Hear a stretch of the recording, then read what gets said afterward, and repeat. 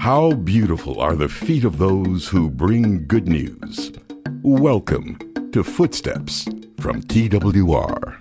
Here's your host, Andy Napier.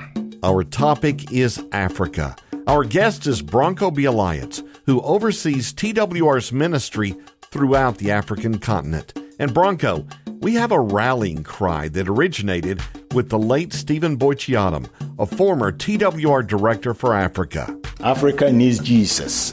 BRANKO, that need for Jesus in Africa is just as great today as it's always been. This is an unprecedented point in history because of the number of conflicts that are still very active in Africa. You open the news, it's every day is a coup, every day there is somewhere a change, every day there is an information about a civil war in particular countries.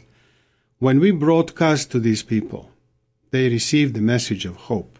They understand there is something above their level of suffering. The inner man can be encouraged to the situation of the outer man, as it is spoken in 2 Corinthians 4. We are talking about the present troubles that we feel in the world, but then we hear about Jesus and we know of what waits us in eternity. And this is the hope that's in us believers that we are obliged to share with others so that we can answer to their question, what is that hope that we have in us? 1 Peter 3:15 reminds us that as believers, we must be ready to tell others the reason for the hope that we have.